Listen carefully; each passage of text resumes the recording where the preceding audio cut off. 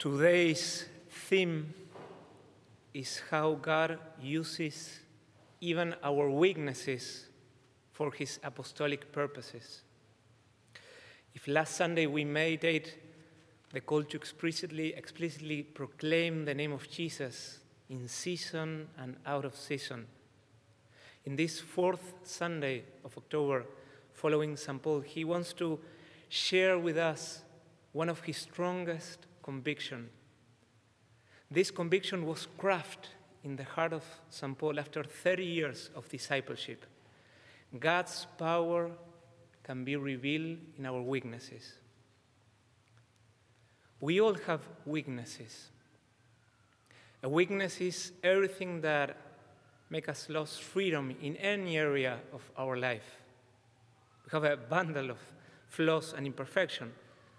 Sometimes we have physical weaknesses, sometimes emotional weaknesses, sometimes intellectual weaknesses, sometimes spiritual weaknesses.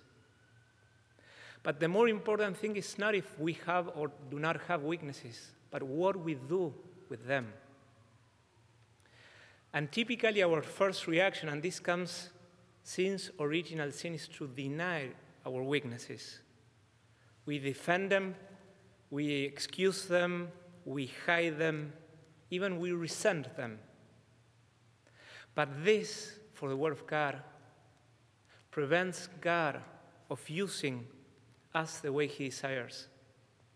If there's something Paul learned after following Christ for 30 years, is that God has a different perspective than ours of our weaknesses. Paul knew what Isaiah had said many years before: "My thoughts and my ways are higher than yours." God, through the prophet Isaiah, has said, "My ways and my thoughts are higher than yours." And today's second reading is an amazing example. And I would like to briefly explore 3 of the verses of today's second reading and try to get one lesson from each of how God can use this week our weaknesses for his glory. The first verse of today's second reading, he says, "For I am already being poured out like a libation, and the time of my departure is at hand." Paul is saying, my life has reached the point where it must be sacrificed. The word he uses, libation, was a Roman word. Every Roman meal would end with some sort of sacrifice to the gods. A cup of wine was taken and then it was offered to the gods. It was poured out as a sign.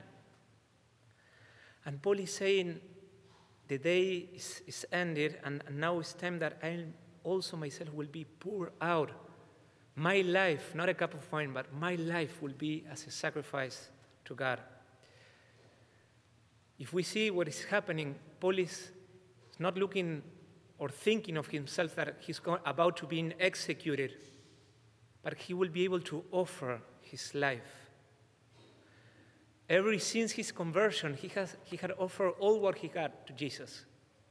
He offered his reputation after his conversion. He offered the best of his time. He offered his affections, his will, his intelligence. He offered the ardor, zeal that he had, the vigor of his body. But one thing was missing: his own life. And Paul says that even though the outside he has lost all his freedom, he's still free to make this self-offering. As Jesus said, "Nobody takes away my life, but I give it freely." Here Paul, a disciple of Jesus, is revealing this same freedom. All would say that he had lost all his freedom, but there's still a free soul who can offer his life to God. And this is lesson number 1.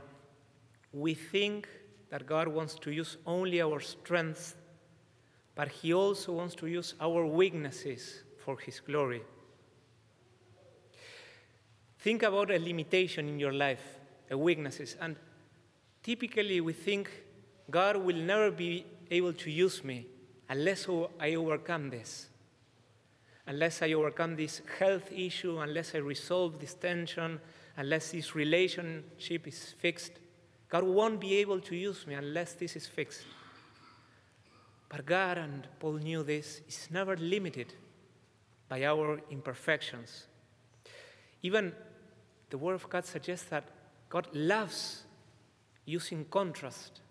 He loves using, and Paul says, we are like clay jars in which a treasure is stored.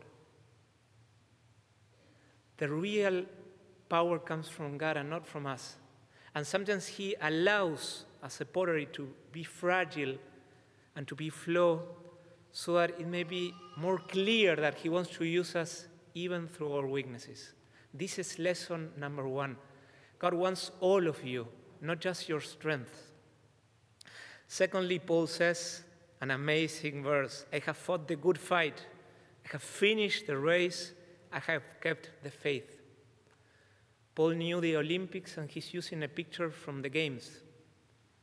And he's saying, not only did I do my best, not only I persevere, but I kept the faith. And Paul is writing, as we recall, to Timothy. He's preparing his most beloved disciple to be a great apostle. So when Paul is saying this to Timothy, he's saying, remember that in the midst of so many trials, Timothy, and you know them, all the weaknesses that I experienced, I have kept my faith. I never lost confidence in my Savior, Paul is saying. And if you know what Paul went through, it's really moving. Allow me just to read what he says that he has gone through in 2 Corinthians 11. He says, 5 times I have received at the hands of the Jews the 40 lashes less one. 3 times I have been beaten with rods. Once I was stoned. 3 times I have been shipwrecked. A night and a day I have been adrift at sea. On frequent journeys, in danger from rivers, danger from robbers, danger from my own people, danger from Gentiles, danger in the city, danger in the wilderness, danger at sea, danger from false brethren, in toil and hardship, through many a sleepless night, in hunger and thirst, often with food, in cold and exposure. After you read this, you feel exhausted, like all this list. And he says, and apart from all the things, there's the daily pressure upon me of my anxiety for all the churches.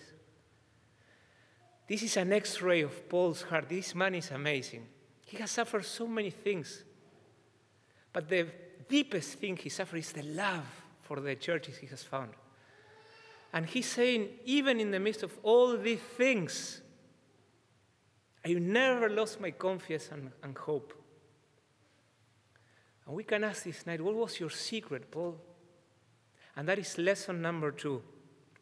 Paul understood that our weaknesses are not an accident. Nothing in our life is an accident. God allows them to use them for His purpose of demonstrating His power through us.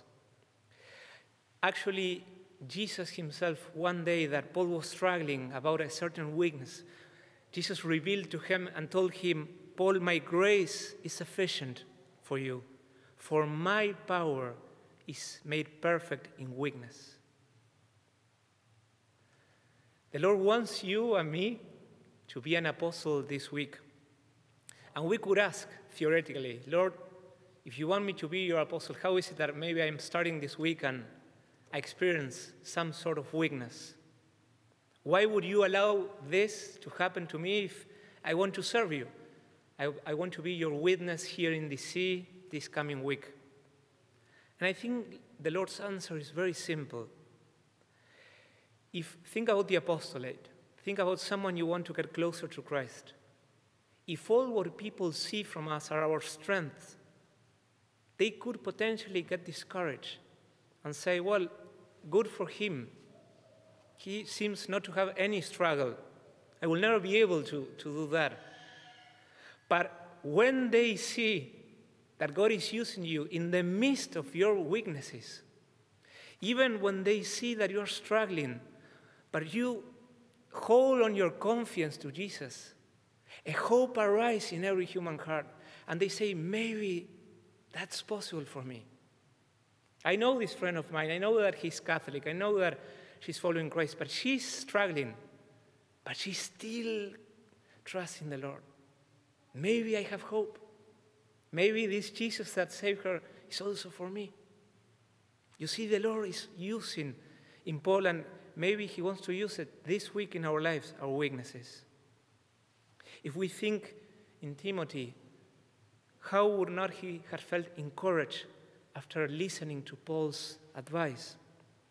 And lastly, the last verse, Paul says, "At my first defense, no one took my part. All deserted me.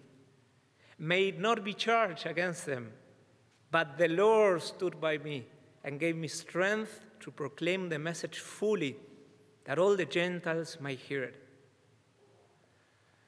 It's hard to think that the most important apostle of the history of the church, at the last moments of his life, he was left alone. The Roman trial always would begin asking the one who was being tried if he has something to say. And so to be a friend from someone that was being judged was a risk. And Paul says nobody was there. And what struck me the most of this verse is not that he forgave those, because he's a disciple of Jesus and Jesus forgave him on the cross, and we see Paul forgiving. It's not also that Jesus was with him. He says, "The Lord stood by me," because Jesus is faithful. But the most striking thing of this last verse is that Paul discovered that during his weakness, the Holy Spirit was crafting a powerful message. Thanks that he was in jail, there was a message that was being crafted that he will preach to the Gentiles. He says, "The Lord stood by me and gave me strength to proclaim the message fully." The final lesson is that many times our greatest life message comes out from our deepest heart, our deepest hurt, what we struggle the most. If I could say so, our weaknesses, our struggles are like a theological place, are a place where we can learn who God is, not from the books, not from catechesis, but from our life experience. We can know something of our Savior when we see him acting in our own weakness. And in these past years as a missionary, I've seen so many times the Lord doing this, especially in campus ministry and working with adults. For example, people that have fight with vices, drugs, alcohol, and that what it seemed only a weakness, when they open themselves to Jesus, becomes a powerful message. I have found the living water. Now I'm no more longer thirsty. People that had a rough childhood, that maybe have never experienced the love of a father or a mother, and the Spirit is forging, after encounter with Christ, a powerful message. I am his beloved son. I am a beloved daughter of the Father. People struggling again and again with purity and seeing, and that sometimes makes us ashamed, at one point is crafting an amazing message. I am his temple, a living temple. I belong to him. That message becomes so personal if you're struggling with that. If we are falling repeatedly in the same temptation, you learn, my God is patient. My God is merciful. Finally, I've seen so many times in my own life that it seems everything is okay, but there's a thirst for more. And one day you are able to proclaim, Jesus is alive. He is risen. It's not just a random formula, but something that was crafted from our own experience. So this is the invitation this fourth Sunday of October. We are invited first to accept our weaknesses, But secondly, ask the Lord a question in this Mass. Lord, what are you doing through these weaknesses? What is the message that I can proclaim personally in these weaknesses that I have struggled in the past or I'm struggling right now? I invite you to be vulnerable this week, that others may see that you follow Christ, but you are made of clay, and that you want to follow Jesus nevertheless. And hopefully at the end of the week, that we all may say, the Lord stood by me and gave me strength to proclaim fully his message.